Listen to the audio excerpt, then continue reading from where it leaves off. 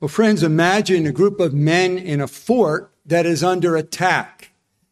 And they are enduring wave after wave of attack from an enemy.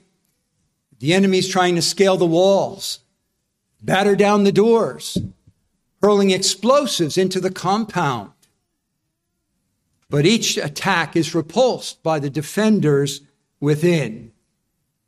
And finally, there is silence as the attackers withdraw to lick their wounds. But suddenly the silence is broken as the doors of the fort open up and the former defenders burst out in full-scale attack against their former attackers. There's a sense in which that's what we see Jesus doing in the gospel account in Mark chapter 12. Jesus has come into Jerusalem. It is the final week of his life.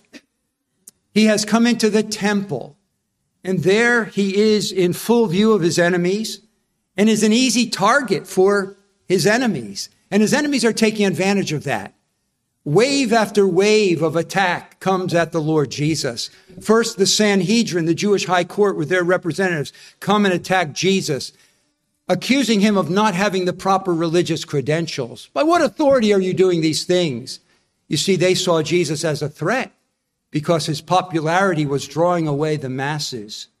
And then the Pharisees team up with the Herodians, strange bedfellows, and they come to attack Jesus, asking him, should we pay the poll tax to Caesar or not? The Pharisees want to get him in trouble with his people, discredit him in the eyes of his followers, and the Herodians want to get him in trouble with the Roman authorities. And then the Sadducees, that group of religious liberals, comes and they attack Jesus. They didn't believe in the supernatural. They didn't believe in the resurrection. And they're trying to hold up his teaching about the resurrection to shame and folly, making it look ridiculous. They were threatened because Jesus obviously believed things that they didn't believe. And then finally, the Pharisees make another attempt by sending a man who ends up being a sincere seeker. And he asks Jesus, what's the chief commandment in the law? One truth that I want to pause to illustrate here, as we see all these diverse enemies coming against Jesus, one truth it says to us is that there are really only two kingdoms in the world. There's the kingdom of God and the kingdom of Satan. And as diverse as the children of Satan may be, as they are here, they're all united against one common foe, and that is Jesus. Only two kingdoms.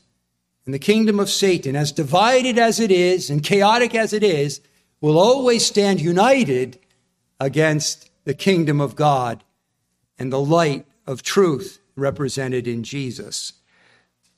But as we have studied each one of these verbal attacks that are made against Jesus on this Tuesday before his death, we have seen that every one of those attacks withers in the face of the divine wisdom of the Lord Jesus Christ.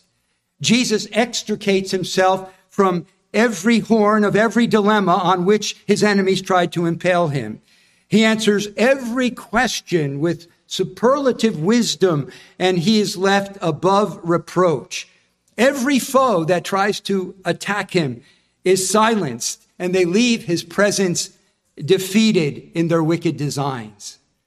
And Jesus is left occupying the field alone, his truth having triumphed over the error and the evil. But Jesus is not content to leave it there. He has parried every blow aimed at him, but now he's going to go on the gracious offensive. We've seen how he's been on the defensive, hasn't he? One group after another, challenging him with questions and putting him in a defensive posture. Now that they've all been silenced, Jesus is going to go on the offensive. But I call it a gracious offensive, because unlike his enemies, Jesus' designs are not malicious. He's not out simply to win an argument. He's not out to wound or to harm or to kill. Even in going on the offensive, he intends good, even for his enemies, because that's who the Lord Jesus is. Our text is Mark 12, just a few verses, 35 to 37. Please turn there if you haven't already. Mark 12, beginning at verse 35. And Jesus began to say, as he taught in the temple, how is it that the scribes say that the Christ is the son of David? David himself said in the Holy Spirit, and then he quotes Psalm 110, verse 1. The Lord said to my Lord, sit at my right hand until I put your enemies beneath your feet. David himself calls him Lord. So in what sense is he his son? And the large crowd enjoyed listening to him. Right at the outset, I want to make an application. I thought maybe I should reserve it for the end, but I'm going to give it now. Do you follow me when I say that Jesus, who has been on the defensive as these different attackers come to him, now goes on the offensive? They've been asking him questions. What about this, Jesus? What about this, Jesus? What about this? Now he's saying, I've got a question for you. He's going on the gracious offensive. And I think that very much applies to us in the age in which we are living. We've been told that this is a post-Christian society, and it's not hard to believe it, is it? I was sent by our brother Steve Hollywood a little podcast this past week, and this man had done some historical analysis, and he concluded that from 1964 to 1994, Christianity was viewed in a positive light. From 1994 to 2014, Christianity was neutral. And from 2014 to the present, Christianity has been viewed negatively. Not hard to believe that, is it? Christians are opposed in our day. You who hold biblical values, biblical ethics, biblical morals are often put on the defensive by others who are accusing you. We believe that there are but two genders, male and female, as God created them.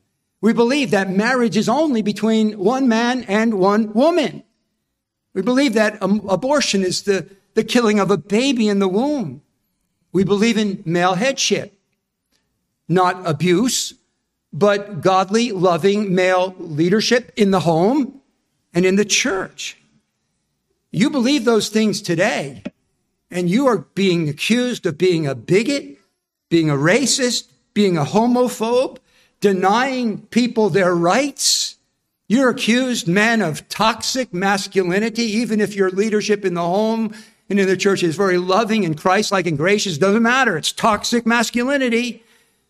And we are under attack in every direction. And my plea to us is to be like the Lord Jesus. Don't allow the world to rock you back on your heels and be in a defensive posture. We don't need to be apologetic of God's ways and God's word. We dare not be embarrassed by God's ways or apologize for God's ways. Follow the example of Jesus. And while we answer questions, we also go on the gracious offensive. And gracious is important. We need to have grace in our hearts toward those who disagree, worldly people, ungodly people with weird, unbiblical ideologies. We need to have grace in our hearts, love in our hearts, and then grace on our lips as we speak to them. But we also need to go on the offensive and tell them the truth of God, which they so desperately need. So don't be in a defensive posture. Don't be embarrassed about what God says, because we have the truth in God's word and in Jesus Christ. Let's go on the gracious offensive and bring to our godless generation the truth which alone can set them free. But now let's get into the text. And the first thing I want to consider is the context of Jesus' question, the question he then asks. Jesus began to say, as he taught in the temple, how is it that the scribes say that the Christ is the son of David? Okay, now he's going on the offensive. What's the context? Well, the context is he's constructively teaching in the temple. Jesus had come into the temple not to debate and not to argue. He came to teach. Back in chapter 11 and verse 27, when he was first interrupted, it says, they came, he and his disciples, to Jerusalem, and as he was walking in the temple, the chief priests and the scribes and the elders came to him. He was walking in the temple, and friends, he wasn't sightseeing in the temple. He was doing peripatetic teaching. He was walking around teaching this group and teaching that group. He didn't come to argue. He didn't come to debate. He came to teach, but his enemies interrupted his teaching with questions. And when the questions are over, he resumes his teaching. Verse 38 of our text. In his teaching, he was saying, see, he came to constructively teach. And that was the part of the context of his question. But it's also the context of Jesus defensively answering his enemies. He's trying to teach positively, but his enemies keep interrupting him with questions. But even in dealing with his enemies, he's giving positive teaching. When the Sanhedrin comes to him, he teaches them a lesson about John the Baptist. When the Pharisees and the Herodians come to him jointly, he gives a rebuke to the zealots who won't pay the tax, and he gives a veiled rebuke to the Herodians who were not rendering to God the things that are God's. When the Sadducees come to try to put him to shame in his teaching, he teaches them a positive lesson that they're ignorant because they don't know the scriptures. And so the context of the question is Jesus is trying to positively teach in the temple, but his enemies keep coming at him with questions, and he's caused to defend himself. What about the content of Jesus' question? Jesus began to say, as he taught in the temple, how is it that the scribes say that the Christ is the son of David? David himself said in the Holy Spirit, the Lord said to my Lord, sit at my right hand until I put your enemies beneath your feet. David himself calls him Lord. So in what sense is he his son? That's Jesus' question to his enemies, the Pharisees and the scribes. And there are a couple of assumptions behind his question. The first assumption is that the scribes knew that the Christ was the son of David. You see what he says? How is it that the scribes say that the Christ is the son of David? The scribes, who were the lawyers, the teachers of the people, Jesus assumes that they knew that the Christ who was coming was the son of David. Now, how did Jesus know that they knew that? Well, Jesus was often called the son of David by various people. A few chapters earlier, remember that the blind beggar is by the side of the road, really two blind beggars, and they're crying out, have mercy, or son of David, have mercy on me. They called him the son of David. The Canaanite woman comes to Jesus and she says, have mercy on me, Lord, son of David. And when Jesus comes into Jerusalem for the triumphal entry, the people and then later the children in the temple cry out, Hosanna to the son of David. Well, how did the people who believed that Jesus might be the Christ, how did they associate the Christ with the son of David? Well, obviously the scribes had taught them that. And where did the scribes get it from? That the coming Christ, the coming Messiah, was to be the son of David? Well, it goes all the way back to 2 Samuel 7, where God made a covenant with King David in Israel. And these were some of the words of the covenant. On the throne of David, back up. God says to David, I will raise up your descendant after you, who will come forth from you, and I will establish his kingdom. And I will establish the throne of his kingdom forever. God promises to King David that a descendant of his, a son of his, is going to have an eternal kingdom. The prophets pick up on this. Isaiah 9:7, familiar to us through Handel's Messiah. There will be no end to the increase of his government or of peace on the throne of David and over his kingdom, to establish it and to uphold it. And so the Old Testament teaches that this coming Messiah is going to be a descendant of David. He's going to be a king who descends from King David. And the people knew this because the scribes believed it, and the scribes taught them this Messiah is going to be a son of David, a descendant of David. The second assumption Jesus makes is that the scribes recognized that Psalm 110 was an inspired Davidic and messianic psalm. See, Jesus quotes to them Psalm 110, verse 1. The Lord said to my Lord, sit at my right hand until I put your enemies beneath your feet. Jesus made the valid assumption that the scribes recognized that this psalm written by David was about the Messiah.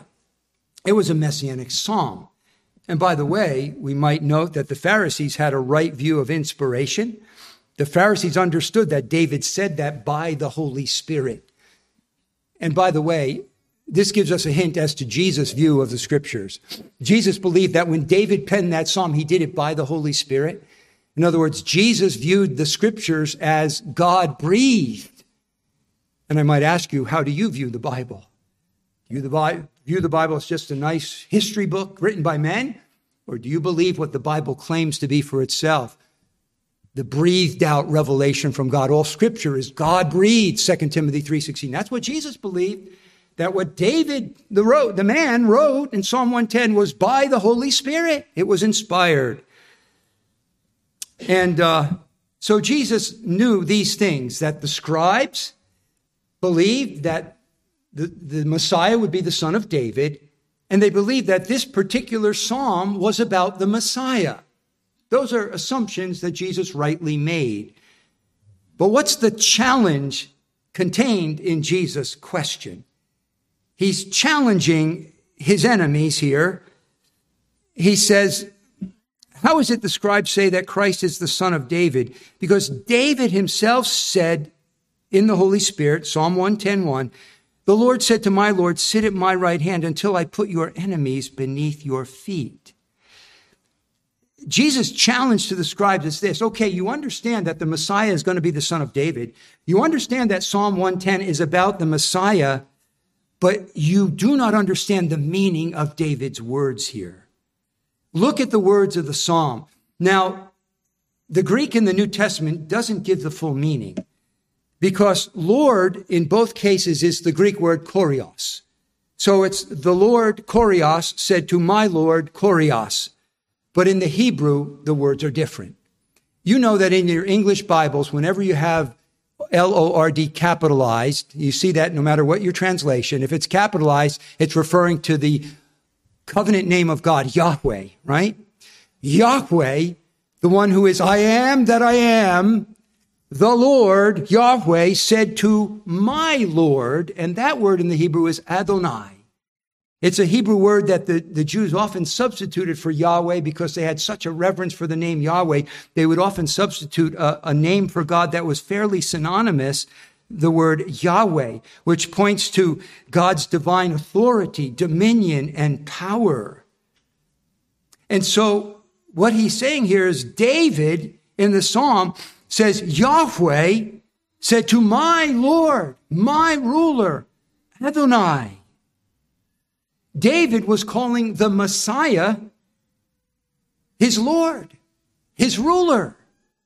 And then this glorious promise is made by Yahweh to Adonai, to David's Lord, sit at my right hand until I put your enemies beneath your feet. Yahweh is saying to this David's Lord, the Adonai, the Messiah, that he's going to exalt him to a place of power and authority at his right hand. That's a place of divinity until he puts all his enemies under his feet. So what we have here is a very exalted, glorious sight of David's Lord, the Messiah, the Christ. And this is Jesus' challenge to his enemies here. You scribes rightly recognize that the Christ is going to be the son of David. And you rightly recognize that this psalm and this verse is talking about the Messiah, the Christ, but you haven't come to grips with the glory and majesty of the Christ about which David is speaking here. And so consider the intent of Jesus' question. So Jesus, who has been on the defensive, is going on the offensive here, and he's giving them a challenge. David himself said, the Lord said to my Lord, sit at my right hand until I put your enemies beneath your feet. David calls him Lord, Adonai. So in what sense is he his son? What Jesus is aiming to do is to correct the error of the scribes concerning the Messiah. See, the scribes understood that this Messiah, this Christ, was going to be a descendant of David. But they figured he's going to be a lot like David. King David was a military conqueror. He conquered God's enemies on behalf of Israel, didn't he? He was a political king. He ruled over the nation. And the Jews in that day, as taught by the scribes, were expecting that Jesus or the Messiah would be like David. He would be a political ruler. He would be a military conqueror. And oh, how they wanted that. They were under the pagan Romans and they chafed under that authority. And they were longing for a king who would deliver them militarily and politically from the Romans.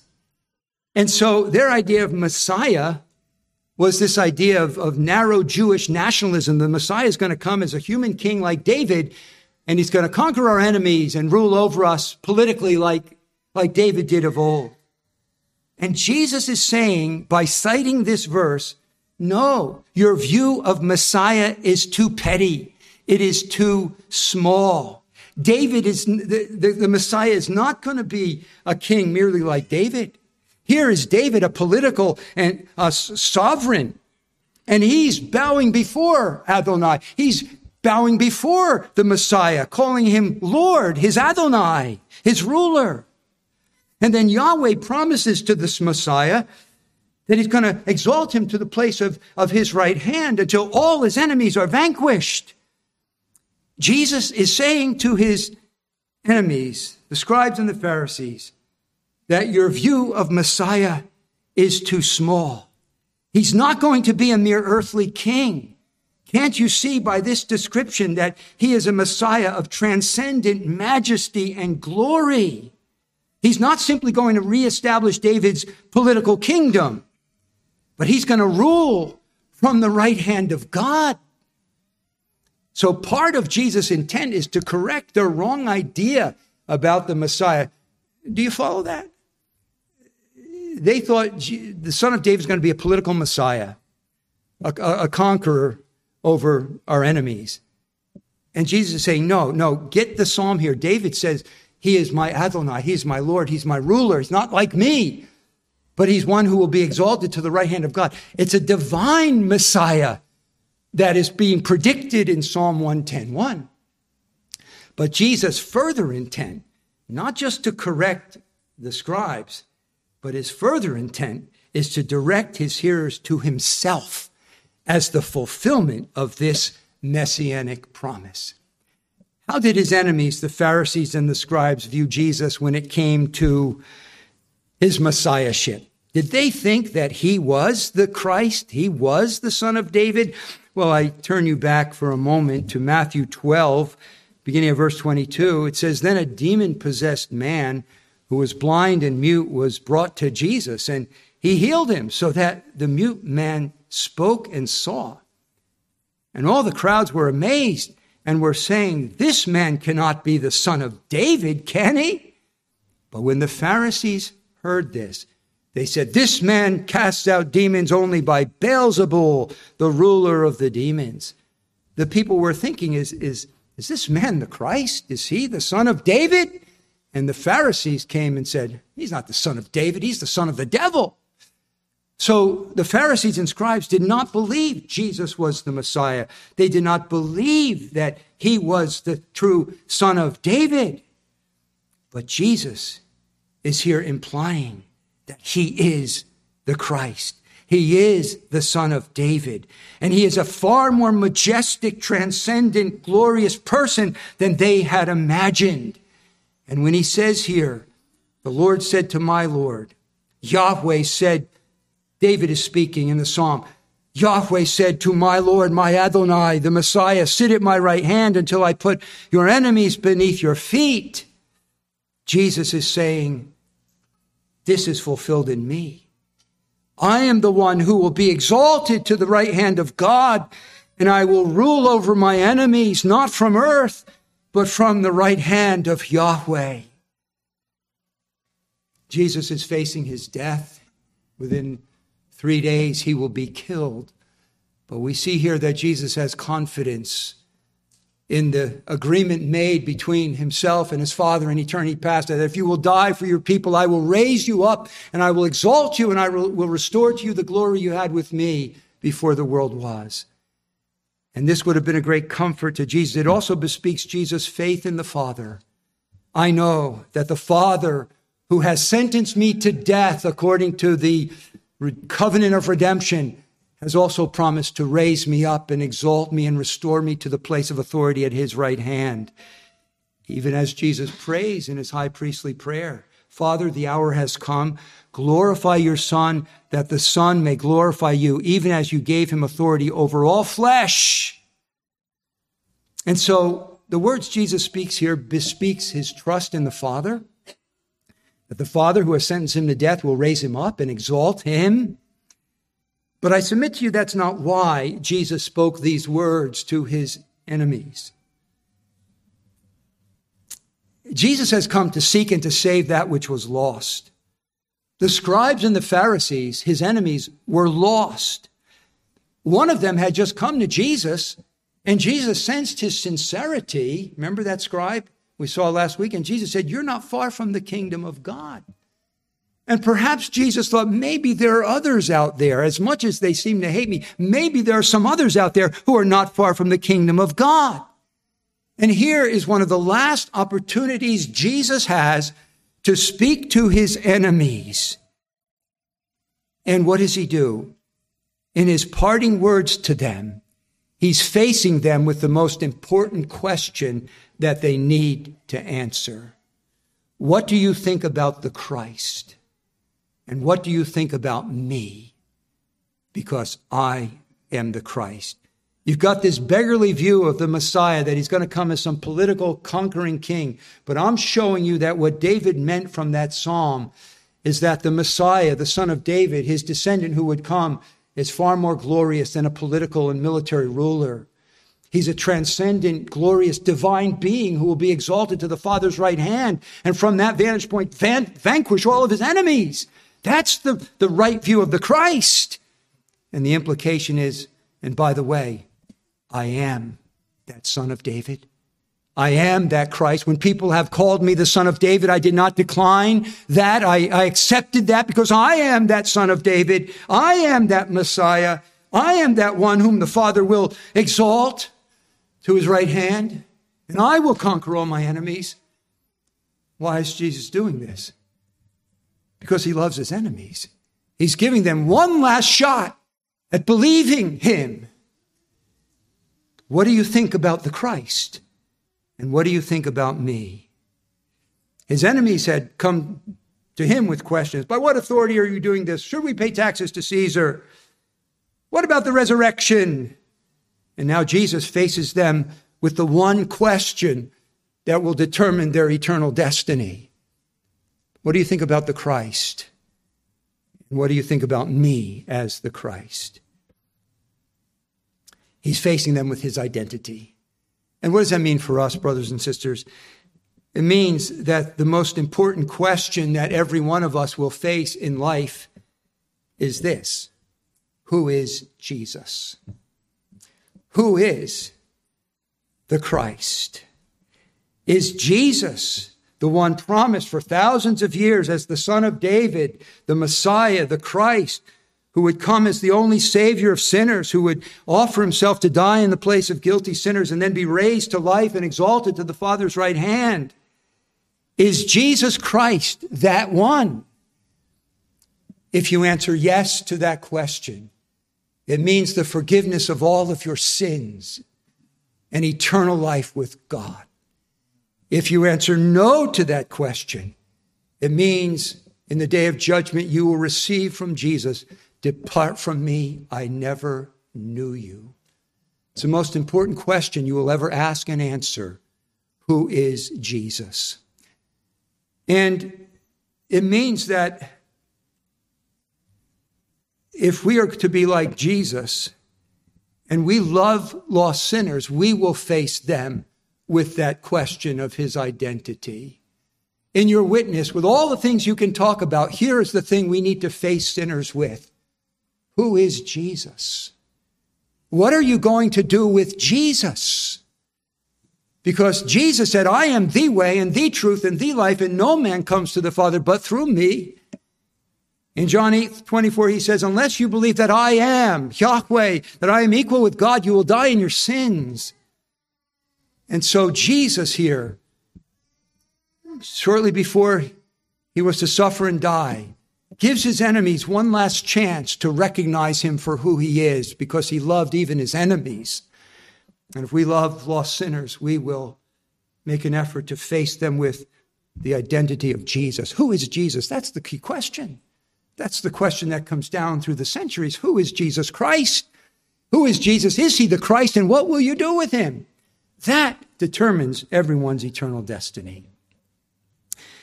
Well, briefly, one more point, the impact of Jesus' question. Matthew tells us he asked this, he directed this at the Pharisees, but it's clear that the crowd was listening.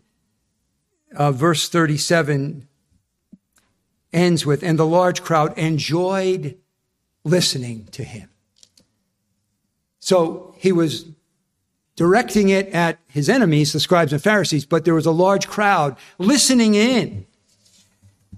And we're told that they enjoyed listening to him. That word enjoy means it was sweet or pleasant in their ears. They enjoyed listening to Jesus.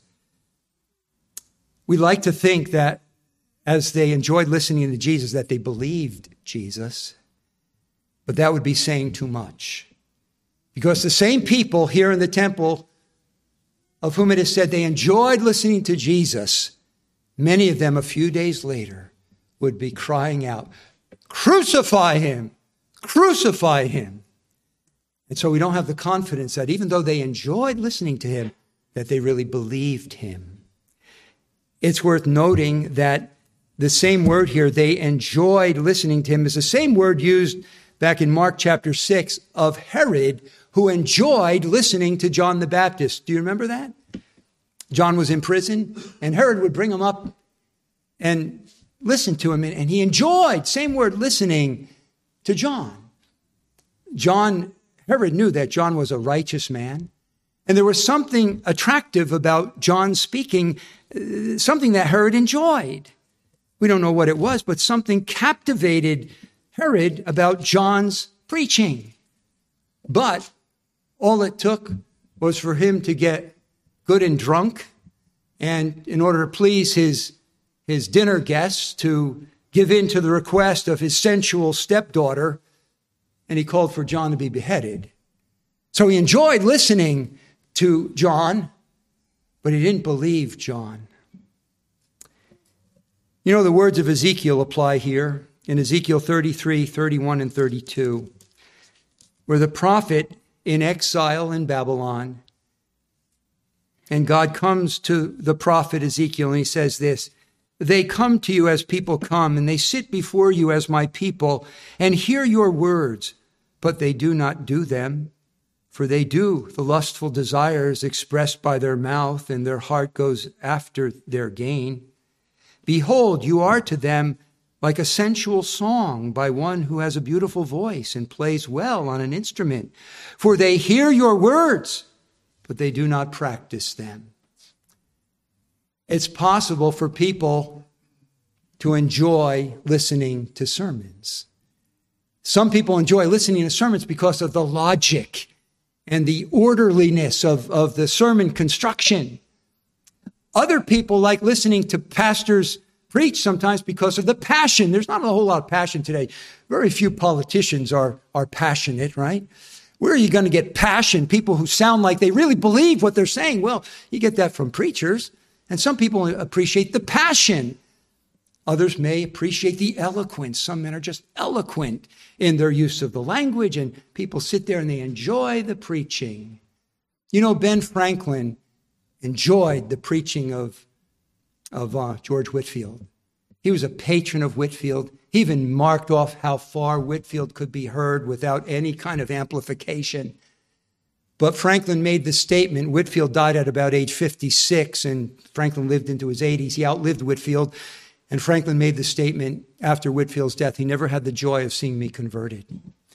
He enjoyed aesthetically, this man had a mellifluous voice. And he was a powerful, passionate evangelist. And Franklin enjoyed listening to him for years, but was never converted by his preaching. And so I hope there's no one here who enjoys listening to sermons. It's like someone who plays well on an instrument or someone who sings with a beautiful voice. I like listening to sermons, but you don't obey what the preacher is saying. The most important thing is to believe the message. These people enjoyed listening to Jesus, but at least at that point, they did not believe him. I trust it's not true of any of you, but that you will believe not the mere human preacher, but the one the human preacher is hopefully reflecting and echoing, and that is the capital P preacher, Jesus. And Jesus' message is, I am the son of David, the descendant of David, far greater, not a political military leader.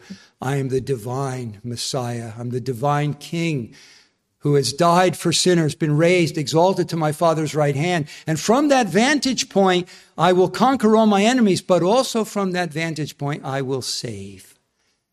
And Jesus is there as an exalted Savior to condemn you if you reject him, but with open arms ready to save you if you will just cry out and let him be your Messiah, your Christ, your Savior. Let me pray, and then we're going to sing and then come to the supper. Lord Jesus, we who believe by grace, we crown you King of Kings and Lord of Lords. You are not a mere reincarnation of David, not a mere political, military king, but you are the divine King who has come, died for us, and been raised to the Father's right hand. And from that vantage point, you have sent forth your Spirit to regenerate your people. And many of us are counted among them, and we thank you and pray in your name.